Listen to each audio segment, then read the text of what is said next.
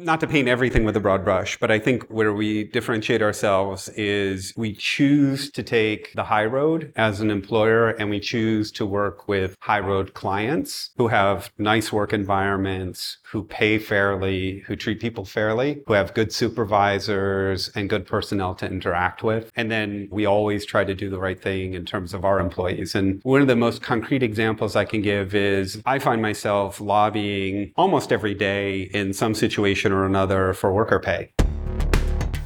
We now live in an on-demand economy. Netflix brought us thousands of movies on demand. Action! Cut! DoorDash delivered restaurants to our front door. And Uber made it possible to get anywhere in town with one click. This is rapidly changing our expectations and how work gets done. We're now one click away from an accountant in QuickBooks. They just put CPAs in their software? A doctor with Teladoc. Now let's take care of that fever. Okay. I'm your host, Paul Estes.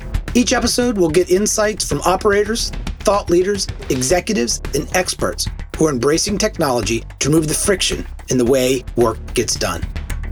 Welcome to Work on Demand. Every year, over 800 tech and staffing leaders gather in Dallas for the SIA Gig E Conference. We sat down with 7 of them. Here are their stories. I'm here today with Jason Radisson, the CEO and founder of Shift One. The thing, Jason, that had me reach out to you was sort of the story you have on LinkedIn, which if you look at your, sort of your history, like your job history, the mission of improving economic opportunities for others. Talk to me a little bit about that write-up you have on LinkedIn and your upbringing. And we'll get to talking about Shift One and the gig economy, but I think that's a very important thing to ground in. So just tell me a little bit about you. Yeah, 100%. So as you alluded to, I was a child of a single mom, of a 16-year-old single mom. The topic of work and self-empowerment, self-realization was super close to me the whole time growing up because my mom and I, we kind of bootstrapped ourselves. My earliest childhood memories are going through GED and community college and kind of the things that my mom was doing. And then teacher college. And I used to get passed around between the professors. I used to go to classes, whatever, if my mom didn't have childcare at that moment. And then she was working jobs after school, between classes, those kinds of things. So, we had this experience of work throughout. And I worked in every kind of school. So for me, it was always sort of this very full schedule because I was trying to earn some money and go to school. And every chance I got really at higher education I saw it as really my own empowerment in a way to try to, get myself to a better standard of living and kind of out of poverty in the way that I had grown up. Let's talk about just the gig economy in general before we get into Shift One. You have a deep background in like growing and scaling businesses. Yep. When you think of the on-demand space, do you think there's a sector or industry that it's not going to touch? It's a great question. And I think almost any job can be broken into smaller jobs that can be done on demand. I think it has to be balanced with the skills that a person's developing as they might be working different gigs and on-demand things. So I think it depends, but I think fundamentally gig work can touch almost every part of the economy. Now, you started your journey at McKinsey. You were a consultant. Yeah. You got into software. I'm going off. Totally. Publicly able to find. Totally. You got into software and then you got the gig bug. Yeah. So tell me about that journey a little bit. Yeah. Everybody ends up in sort of this space where technology and work, sort of mush. But tell me a little bit about your journey and how you got here. 100%. So when I was a consultant, I worked in labor topics, kind of not surprisingly. More if there was tech, it was more approaches and capabilities, and in particular applied math. So a lot of my consulting work was how do you merge two companies' workforces together? How do you redesign processes in big workforces to make them more efficient? I was a consultant in a phase in the economy where people had to drive efficiency. It wasn't the best economy. You mean like the one right now? Yeah, not 2008, You're acting like it was so long ago. Yeah. No. It was the last recession. Exactly. So In those periods, it's a classic consulting thing, consultants make money in a great economy and they make money in a terrible economy just doing the opposite kinds of things. And so that was my consulting experience was that it was process improvement, OpEx reduction, the classic things that McKinsey is known for in a down market. A lot of in Latin America, I really like traveling and I enjoyed that part. I enjoyed the international dynamic and dealing with clients in different cultures and these workforce problems. And Latin America had all kinds of challenges, not that we didn't have them in the US, but everything was even bigger and more exacerbated. So that was my experience that then as I got deeper into sort of technology and there were new technologies coming out, I found it so fascinating that you could deploy software in so many other ways. And that's really where I started to learn automation skills. So I worked on some e-commerce platforms, developing different algorithms and different approaches that were all essentially automating people's e-commerce processes. And then I think it came full circle when ride sharing was really kind of the first big gig application that was out there that truly went global. It truly touched a lot of blue collar processes and a lot of very fundamental sort of frontline work, not the whole economy, but at least, sort of the passenger and delivery parts of the economy. And for me, it all came full circle and it was all on your mobile. And so, that was, I dove in and really I haven't looked back. I've really been working in that same space. That's kind of how it works for most of the people who start to see the opportunity. Yeah. And it's because it's got work. Yep. It's got technology. It's got a lot of things that are very interesting and complex, but are somewhat solvable, as you've seen with Uber. Yep. When you first went to Uber in 99 Taxi in Brazil, you show up there day one, you plug in, and what surprised you about just this new, you press a button and you get an outcome sort of world? Yeah. I think what the technology does, or did in a very unique way was it created automation sort of from a fresh sheet of paper. A hiring challenge in Uber would be, gosh, we're launching a city next week.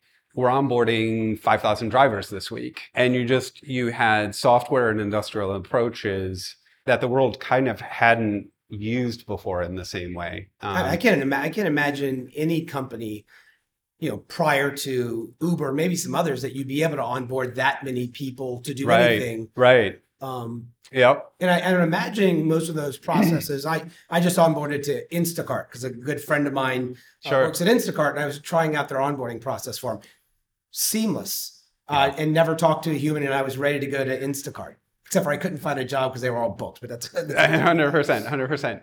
Yeah. So if you look at the onboarding capabilities, if you look at scheduling and the idea that you can dynamically schedule tens of thousands of people in real time, just fantastic automated approaches, highly scalable approaches, and things broke, but the tech was just there. And so I think it was sort of a time to really see, a lot of that we were sort of building on top of what e-commerce had done. It's a similar, not similar thing in terms of like running a website and running a supply chain of items into that website and matching buyers and sellers and whatnot, eBays and Amazons of the world.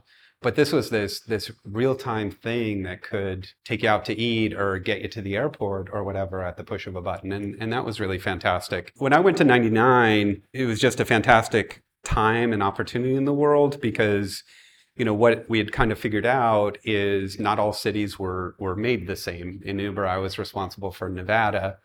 Running Las Vegas and, some of the smaller cities is a fantastic experience. I saw that you were doing Vegas, right? I'm sure there's some stories. There's a Vegas story. Yeah, absolutely. And some things that'll stay in Vegas. But, in Brazil, we figured out that not all cities were put together the same way. And some of the best cities in the world for the gig economy were Latin American cities. And they weren't even the largest, kind of capital cities or biggest markets. They were more of the secondary cities.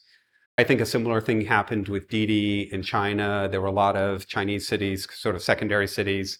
And there, as in Latin America, we're talking 2 to 5 million people, 2 to 7 million people, But those cities were structured in such a good way. There was a super ready supply of gig workers, and there was a rising upper middle class that had money but not time. And the market really came together in those cities. So Brazilian cities, secondary cities, Belo Horizonte, Porto Alegre, cities like that, Salvador, they were profitable. And if you look at what had been happening in sort of the gig economy, almost nothing was profitable. So they were these really bright spots. And plus you had the kind of social impact that you had because, these were cities that, had just slums and favelas and dramatic parts of the country that just didn't have any economic opportunity. You bring up a good point, because when people talk about the gig economy, there's a belief that it's kind of two sides of the coin. Some people believe that it provides economic opportunity to anyone who's willing to work. Yeah, the platforms have some challenges, but if anybody's willing to do whatever the work is, there's opportunity. And others say that it takes advantage of workers. How do you balance the two? And this will transition us right into to shift one. But right. I think it's an important question to think about. How do you frame that in your own mind based on your experience? Great question. And I think part of it is we've been talking about, or we've been conditioned, I think, particularly in the US, to think about there's been like a dual track. On the one hand, we're hearing about workers where corners have been cut, and we're seeing regulatory disputes around those cut corners and whatever. And then on the other hand, we're hearing about gig workers who want maximum flexibility. I think what people really want is to maximize their opportunity and their economic advancement. And it doesn't have to be at odds with what the company needs. In the US, we haven't really put that together in a win-win situation. It's been better for the companies, for the gig companies, than it has been for the gig workers. And a lot of that in the stuff that I read and people I talk to is around healthcare benefit. And we have a very unique, messed up system here in the United States where your healthcare is tied to your work, which makes gig work, just fundamentally harder to sustain because you have to worry about healthcare. 100%. Well, we do, in the US, we do have this 0 hours employment model. When we were starting out with Shift One, we decided not to cut that corner. We decided to put our workforce on as W-2 workers. We still have flexibility in terms of hours. We have an hourly, I said the 0 hour model in the US. And yet we pay payroll taxes, we subsidize or pay for health insurance. Our workers have access to health insurance, have access to other benefits.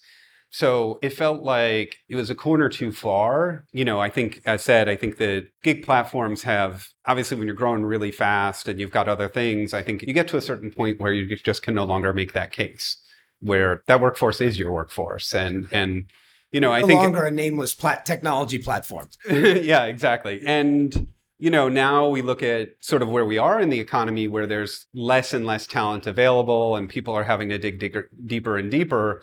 And really, it's kind of on all of us, employers, platform operators, to treat people the right way so that they want to be participating and want to grow with our platform and want to be with us long term. Now, I love talking to founders because, working at McKinsey, working for Uber, I'm sure is very different than starting a company. Tell me a little bit just quickly about when did you decide to take the jump and say, I'm going to be a founder? And then you did something that I see some founders do, and I've always wanted to ask somebody, why stealth mode?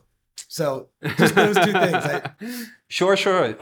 So for me, I had the idea and I had the vision that the manufacturing logistics market in the US was this monstrous place that, if we just brought technology and a different approach to it, we could create better living standards. We could create better employment opportunities. We could create a better supply of labor for the US. That's where we started. As we started working with different clients, we got into Latin America and we started to expand beyond that. But that was fundamentally, I started the company to help improve people's lives. And I wanted to go at a very kind of professional career path, one that had a lot of rungs on the ladder, one that people could elevate themselves up into a full-on middle-class existence, going through a couple of different career steps and some training along the way.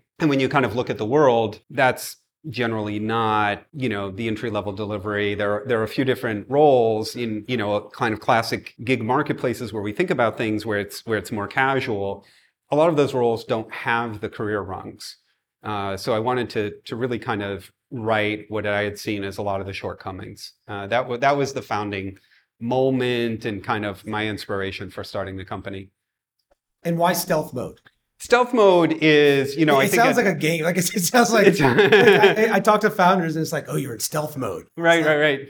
Well, stealth mode allows you to work with a group of your buddies on a side project while you're figuring it out. And it may be that in our particular case, we were bootstrapping, so we were only investing back into the company. We weren't, taking paychecks. So it really kind of had to be on the down low while we were putting that project together. And then once we felt like, okay, we see where we have product market fit, right? Like we have our clients lined up. We have a path to fundraising. We know we have a company here. Okay, let's all go. We'll come out with the company, with the brand. We'll start to commercialize, and we'll all go for full time. And we did that in 2020, right before the pandemic. So that was January 2020. Yeah. Now let's talk about Shift One. I think you spoke a bit about why the blue collar market and that. What's been the biggest challenge as you approach? You've got this talent. You've created some technology. What's the biggest challenge when you approach, your customers to try to deploy that challenge?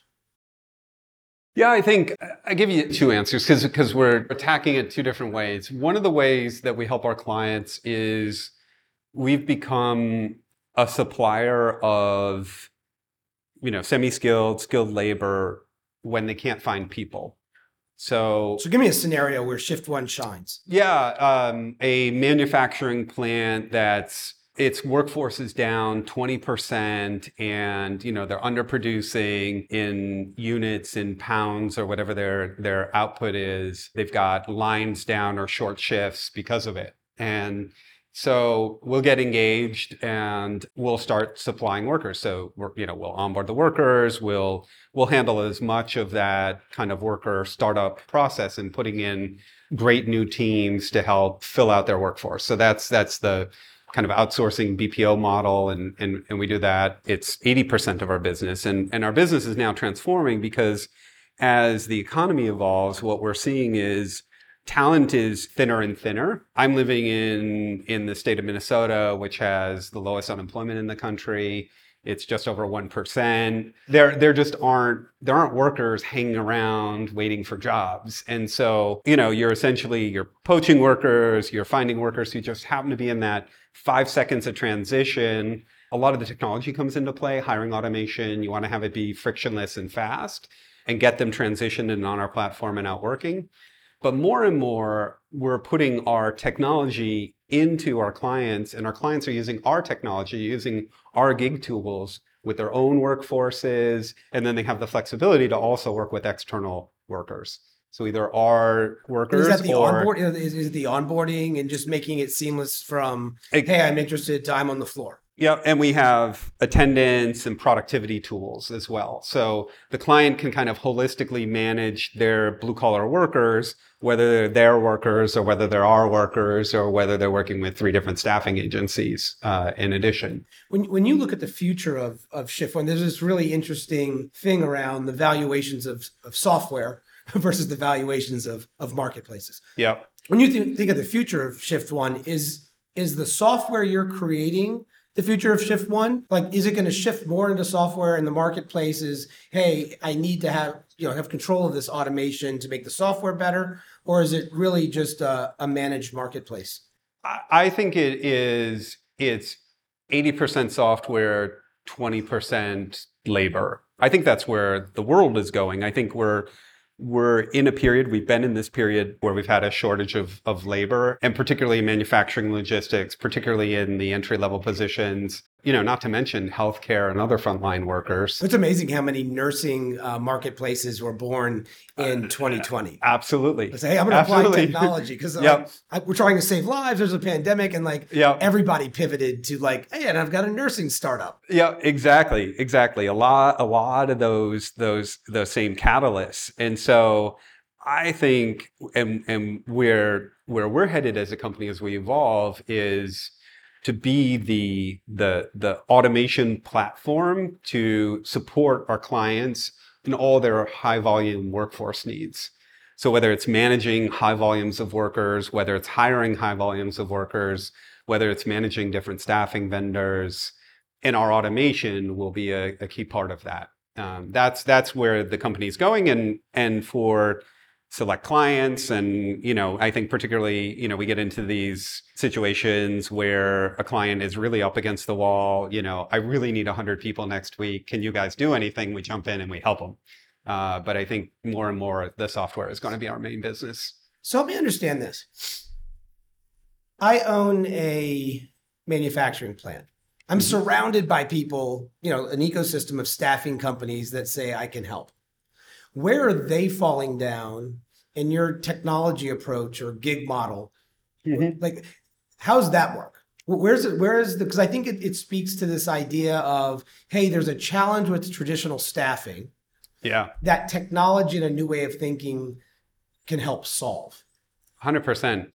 How is Shift One able to get the workers, but the staffing industry that's been working with this company for 25 years is not able to get the workers? The backdrop is we're in a market where there just isn't talent available. It really is. It's definitely a seller's market, not a buyer's market. And if you look at staffing traditionally, there's relatively low barriers to entry. You can start a staffing agency with a payroll provider, with a workman's comp provider, and maybe with a recruiter and a small office to work out of.